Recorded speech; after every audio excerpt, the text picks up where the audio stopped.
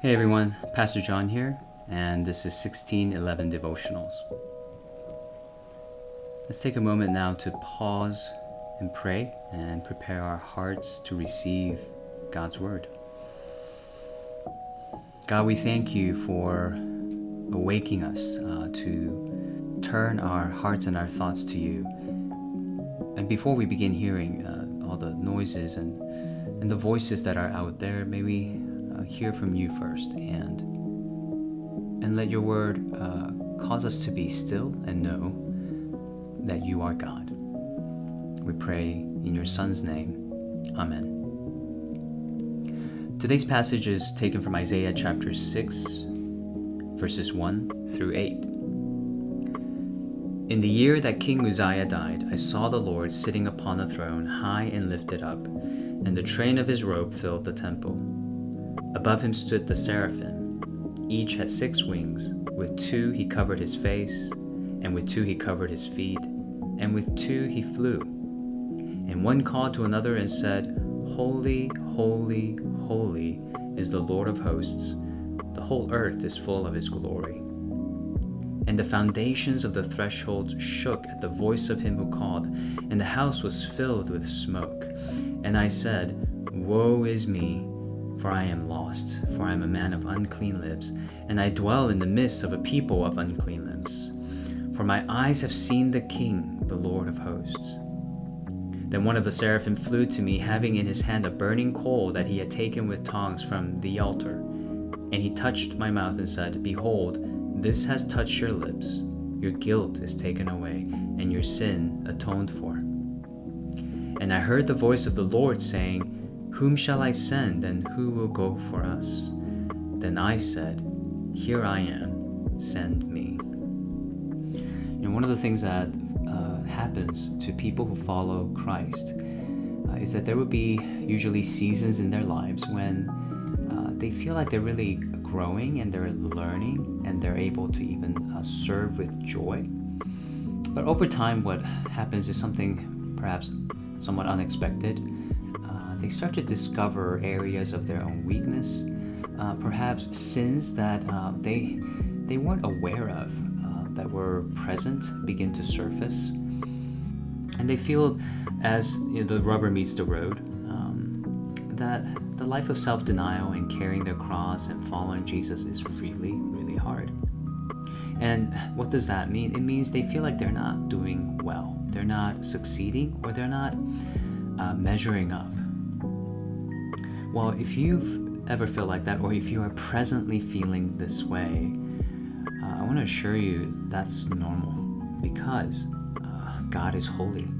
And so the more we draw near to a God who is holy, and the more we actually get to know him, the more we become sensitive and aware of our sinfulness, of our weaknesses, of our shortcomings. And so when Isaiah, one of God's greatest prophets, the closer he drew near to God, the more acutely he felt his fallenness and his sinfulness. It's amazing how even in marriage, in my marriage, the more I spend time with my wife, she discovers more and more of my flaws, and I discover more and more of hers. And that actually means we are really together. That actually means we are still staying together. Now, but that's not it. There's something incredibly hopeful that God presents to us in Isaiah chapter 6. God not only reveals to Isaiah the true chasm that's between God's holiness and Isaiah's sinfulness. Turns out God has something already prepared for Isaiah and for anyone who realizes their sins, in order for them to continue to draw near to God and even have their sins removed from them. And that's what we find in verse 6. It's the altar of God. It's the altar from which the angel takes this burning coal and applies it to Isaiah, places it on his unclean lips, the very place where Isaiah felt most unclean. That's where the coal from the altar cleanses him. And this is therefore something that signifies Christ and Christ's offering of himself on the cross. And it is only after this encounter with God and after experiencing the forgiveness of God at the altar of God that Isaiah says, "Here I am, send me." So let's be encouraged the way Isaiah was encouraged in this passage. First, realize this, that although you may have many failings, and it's good to mourn those failings, we can go beyond them. And we can celebrate how God has responded to our failings, how God has taken the initiative and prepared for us a sufficient offering to cover our sins and our shame. He was ahead of us in loving us and forgiving us. He's still ahead of us.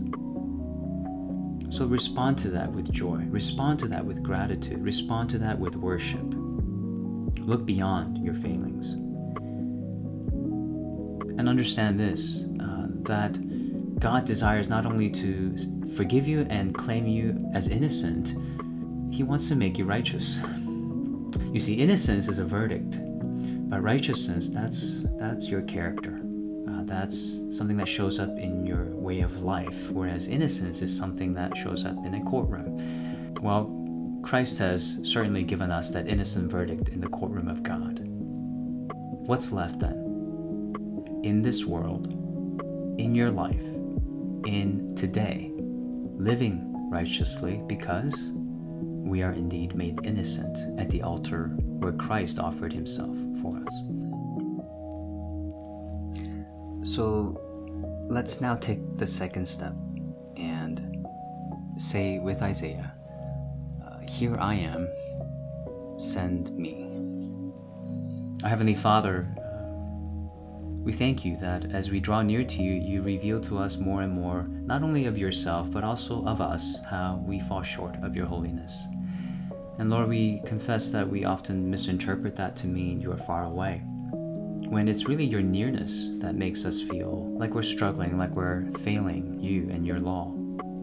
God, help us to look beyond that, the truth of that guilty verdict, to what Christ has purchased for us at the altar of the cross. Our innocence. And not only that, the confidence to move forward and become more and more like Him, more and more righteous in our own lives, in our own hearts. And let that be reflected in the way that we speak, in the way that we think, in the way that we behave towards our spouse, our children, our parents, siblings, friends, co-workers, neighbor. May we be Your salt and light. Help us in this today, we pray in Jesus' name.